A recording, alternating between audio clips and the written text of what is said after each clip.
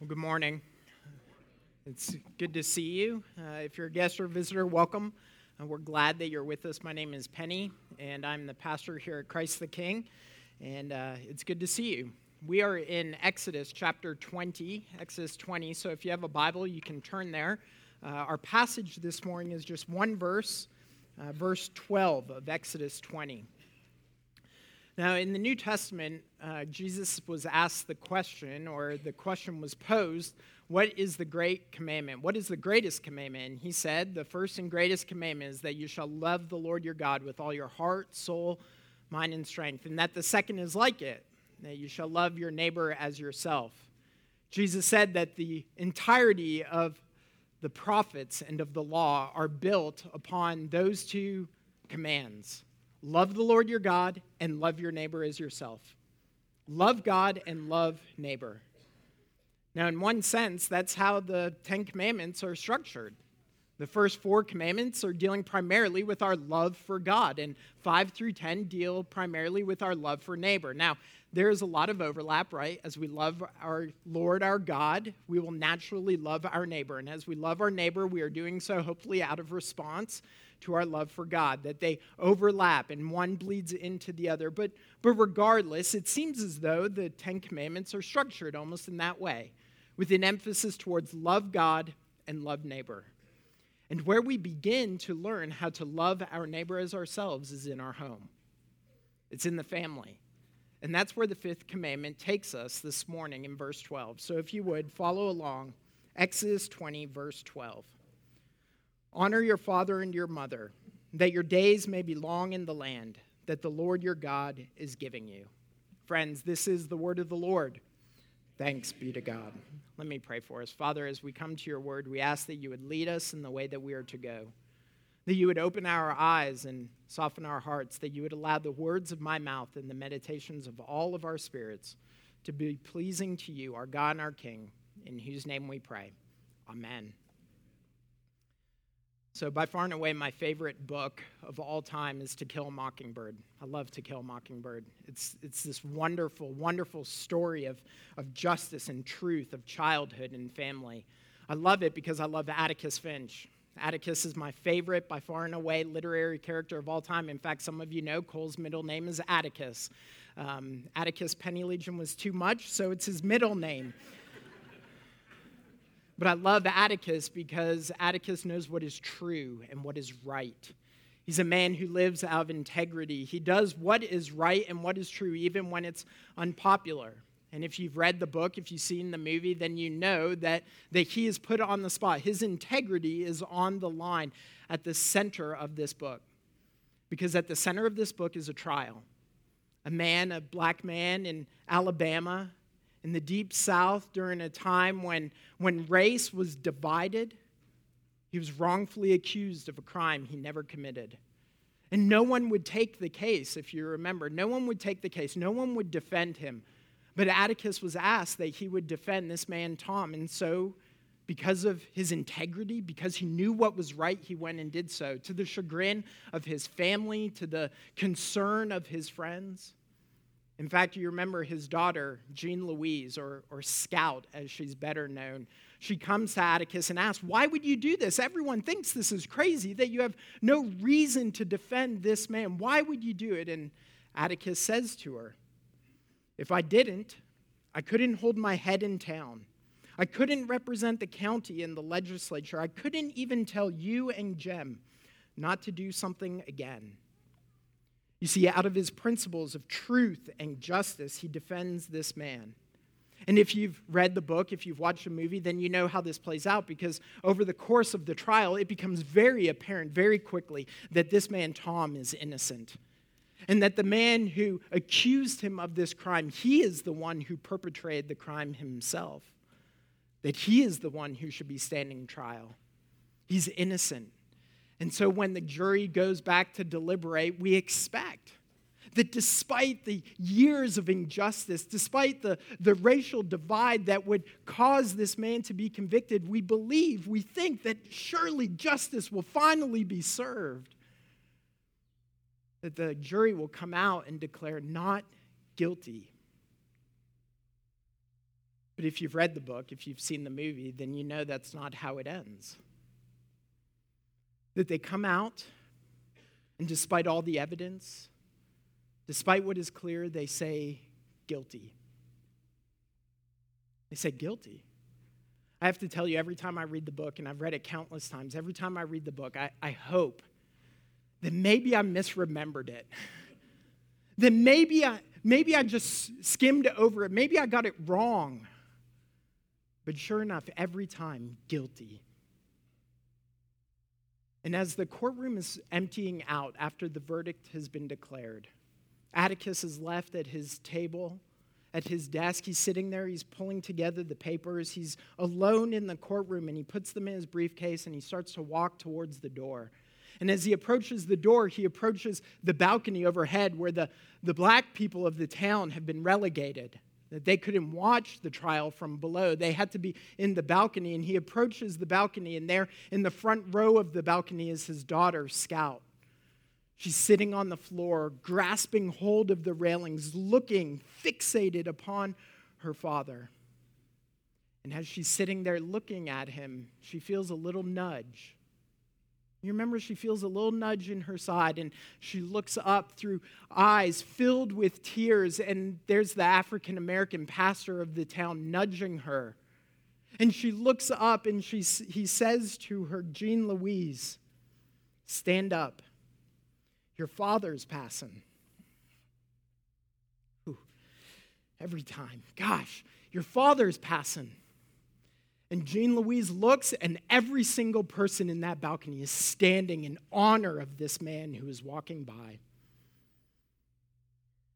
They're looking down and giving him the honor, not because justice has been served, and not because the case has been won, because it hasn't, but because of the man that he is. And because of what he's standing for, they stand in honor. To honor means to hold someone or something in high regard. This word that is used in verse 12, to honor our fathers and our mothers, this is the Hebrew word that literally means to be weighty, to be heavy. It's the same word that is often used for God's own glory, the weightiness of divine majesty. One theologian put it this way, that to honor one's parents is to give due weight to their position. To honor is to respect, esteem, value, and prize fathers and mothers as gifts from God. That is how we are to honor our father and our mother. Not because they're perfect, not because they got it right every single time, but because of the position that they hold. That we are to honor them, that we are to figuratively stand when they walk by. Now listen, before we get to honoring father and mother, we do have to acknowledge that throughout theological history, especially the Reform world, has applied this passage very broadly to refer to any position of honor, be it government or work or marriage or the church, and I think it is applied rightly that way. The Westminster Catechism and the Heidelberg Catechism applies it to all spheres where there is one who has authority over another, and I think rightfully so. But where we learn this principle of honoring those in authority, where we learn it first is in the family. Where we learn it first is from father to son and daughter to mother, that we learn to honor our parents. Okay, so what does honoring our parents look like? How do we honor our parents? Well, the first way that we honor them is through obedience. Obedience. So Proverbs 1:8 says, "Hear, my son, your father's instruction, and forsake not your mother's teachings." Ephesians 6:1 says, "Children, obey your parents in the Lord, for it is right." And Colossians 3:20 says, "Children, obey your parents in everything, for this pleases the Lord." Okay, so kids, from God's perspective, the way that you honor your parents, what your job is to obey your parents. You are to obey them because God has put them in your life so that they can think for what is best for you. Now, I know it doesn't always feel that way, right? When they're telling you to clean up your room, when they're telling you to clean your plate, when they're telling you to pack up your bag and head to school, when they're telling you to go to bed. Go to bed, for goodness sakes, please go to bed. When they're telling you that, it is for your own good. It is for your good. They're not trying to rob you of joy, and they're not trying to steal you of fun. They have your best in mind, that you are to obey your parents, that God has given you these parents because he cares for you, because he loves you. Now listen, in our culture, it is almost a foregone conclusion that a rite of passage amongst teenagers is that teenagers will rebel. It's almost a foregone conclusion. We just assume it's going to happen. And I'm not talking about just kind of taking on natural responsibility, growing in what it means to be an individual. That's not what I'm talking about. Our culture assumes that teenage angst and rebel without a cause is just normal. But let me just encourage you students that that's not the case. And it doesn't have to be. You have heard me talk many times from this pulpit about how, as Christians, we have to resist the cultural pressures of our world and lead distinctively Christian lives. And oftentimes, the way we talk about is with our words, with our actions, how we do this vocationally. But for you as children and as students, one way that you can lead a distinctively Christian life is by obeying your parents. Is by resisting the cultural pressure to rebel. Now, does this mean that maybe some of your friends are going to make fun of you and laugh at you? They might. Does it mean that you may be misunderstood by your peers? Probably. But let me ask you this question. Is it not better to be laughed at by your peers and to obey the Lord by honoring your parents than to be received by them and rebel against God? Well, of course it is. Of course it is. That students, you can lead a distinctively Christian life by simply obeying your parents and to honoring them. And that is good. It is good. Your parents are there for you because God loves you, because they are to lead you and direct you in the way that you are to go. Now, I imagine that some of you maybe are sitting there wondering, but what about those family situations where the parents aren't Christians? Because some of you are living in one of those right now. Or maybe some of you have grown up in a household where your parents weren't Christians. So does this mean that regardless of what they tell you, even if they are saying things that are contrary to God's word, that you should just simply obey them and not even think about it? Let me just say that our ultimate honor belongs to our heavenly Father before any earthly father. And so there are countless places I could turn us to. Countless places in the Old Testament. There's Acts and Peter and John saying we will honor the Lord. But Jesus himself said, "Do you think I came to give peace on earth? No, I tell you rather division. They will be divided, father against son, mother against daughter, and daughter against mother." And so what Jesus is saying is that for some, to follow Jesus means to turn from the leading of our parents. Now, teenagers, kids, before you start claiming that against your parents, you need to weigh what they are saying against Scripture and against truth.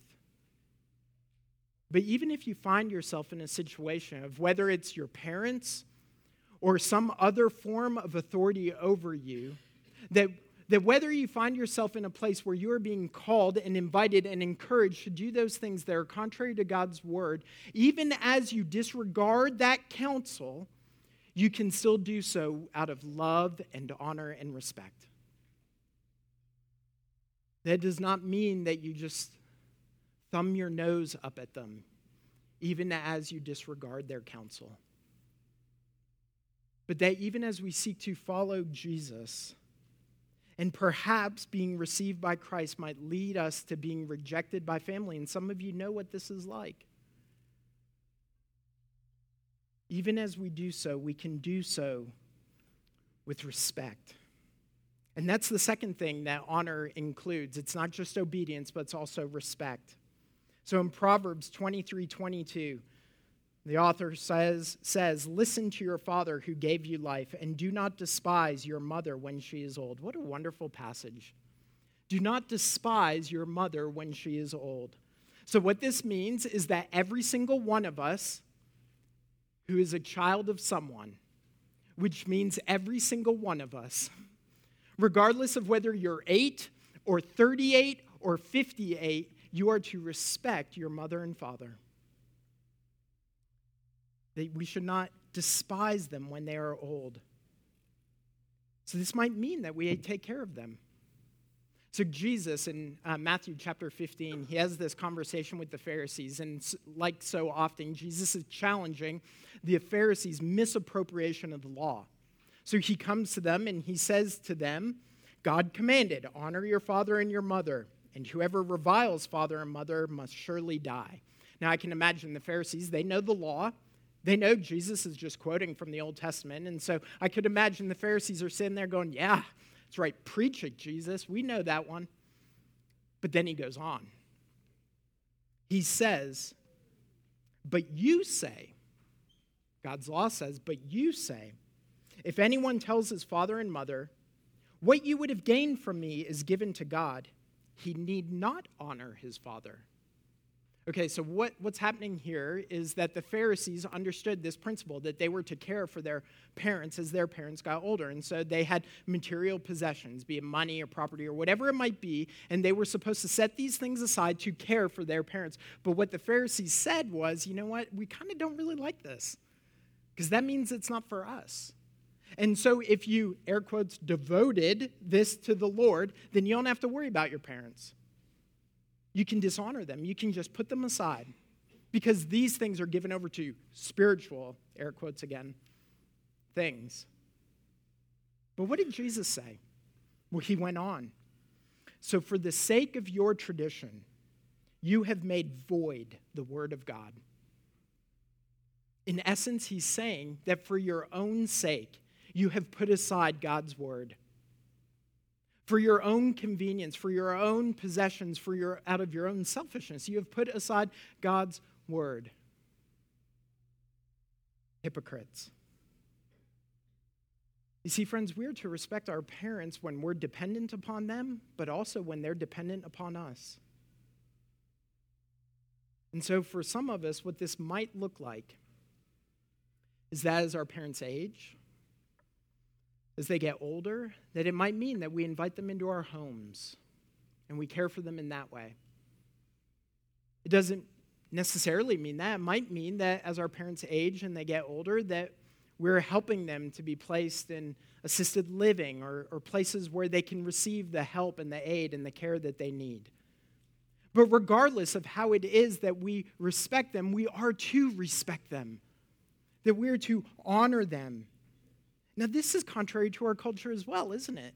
Because we live in a utilitarian and pragmatic culture, and so we only value those things and those people that can produce. And so we devalue the young and we devalue the old. But not God's people. Not God's people. We respect. We honor. And let me just say, as a younger man, can I still qualify as a younger man? Maybe until I'm 40, I can be a younger man. How about that? So as a younger man, I'm watching some of y'all do this very thing. I'm watching y'all do this. I'm watching the ways that you are caring for your parents by going and seeing them in the assisted living, by taking them to the emergency room late at night, by taking them to the doctor, by financing their medical bills, by getting your homes ready to receive them when they need to come. I'm watching y'all do it, and it is beautiful. Because many of you are doing this very thing. You are honoring your father and mother even as they are dependent upon you. You're respecting them and caring for them and loving them. And that is how we are to live as God's people. But I know that many of us aren't in that place, and so maybe we're wondering, well, what does it look like for us to honor and respect? And so I've got 2 words for us. 2 very simple words, kids. I got this from another pastor, but it was good, so I'm just going to steal it from him, and that's all right. 2 simple words, yes and thanks. So you can start that today, yes and thanks, those 2 words. When mom or dad says, can you clean up your room? You just say yes and go clean up your room. When mom and dad say, it's time to come to dinner, you say yes, and you come and sit at the table. When it's time to clean up your bags and turn your light out or go to bed, turn your radio off, whatever it might be, you say yes, and you do it. Not just wait a minute, not hold on a second, not but. Just yes. And afterwards, you say thanks. Thanks for taking me to soccer. Thanks for making that meal and making me eat it, even though I really don't like that meal and I don't want to eat all those green vegetables. Don't say those things. Just say thank you.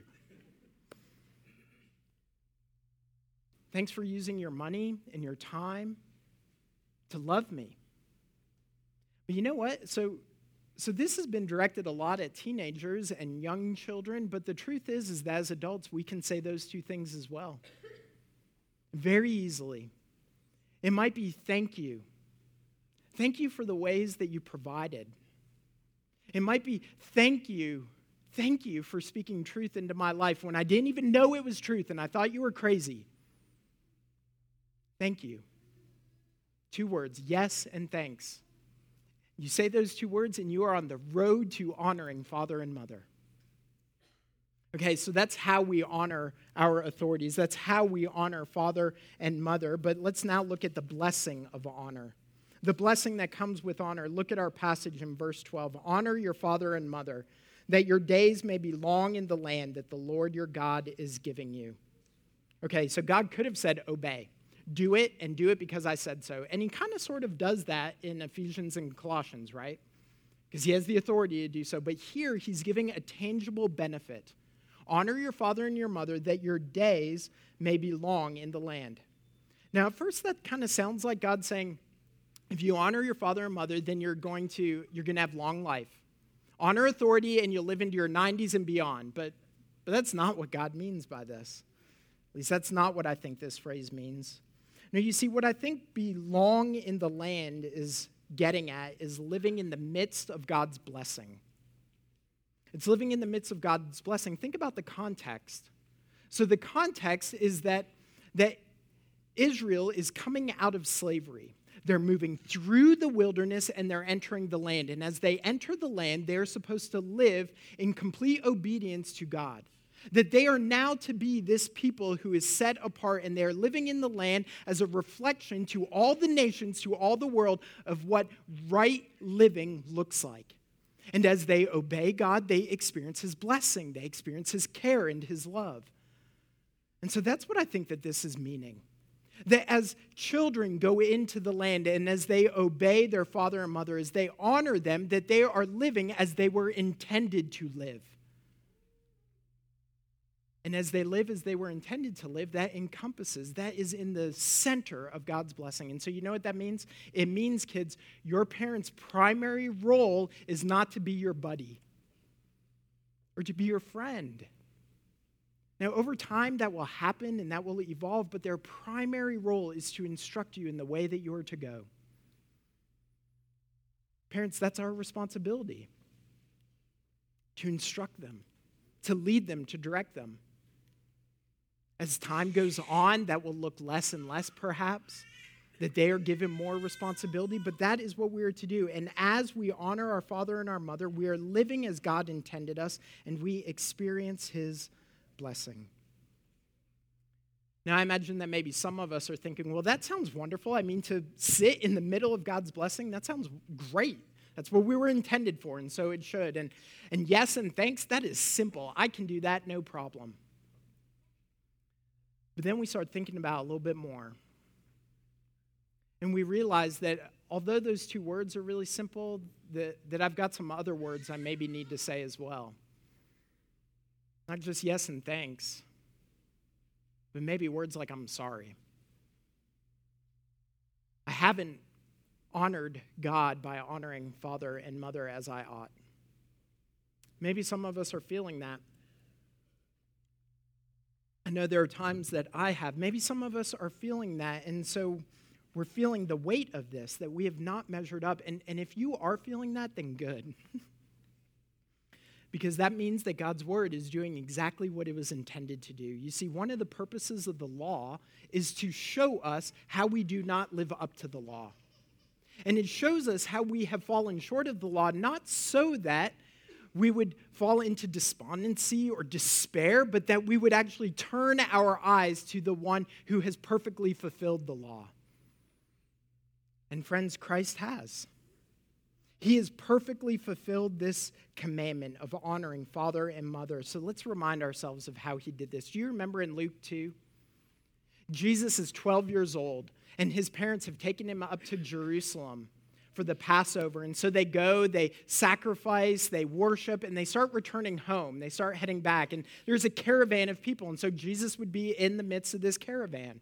And they're heading back.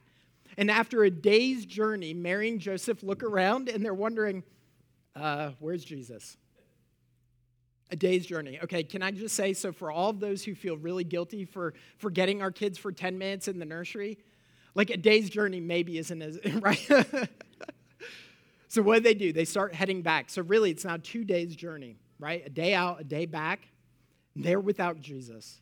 And they get to Jerusalem, we can imagine it. They're scouring the city. They're looking everywhere. And they finally show up at the temple. And there he is, right? And he's just sitting there having a good dialogue with the teachers of the law, right? Asking them probing questions. And Mary comes up to Jesus and she says, "Son, why have you treated us so? Behold, your father and I have been searching for you in great distress." Basically, she's saying, we have been worried sick. Do y'all know that feeling in the pit of your stomach when you're at the playground and you turn your eyes away for like 30 seconds and your kid is darted? And like you find them 2 minutes later, but it feels like it's been 3 hours?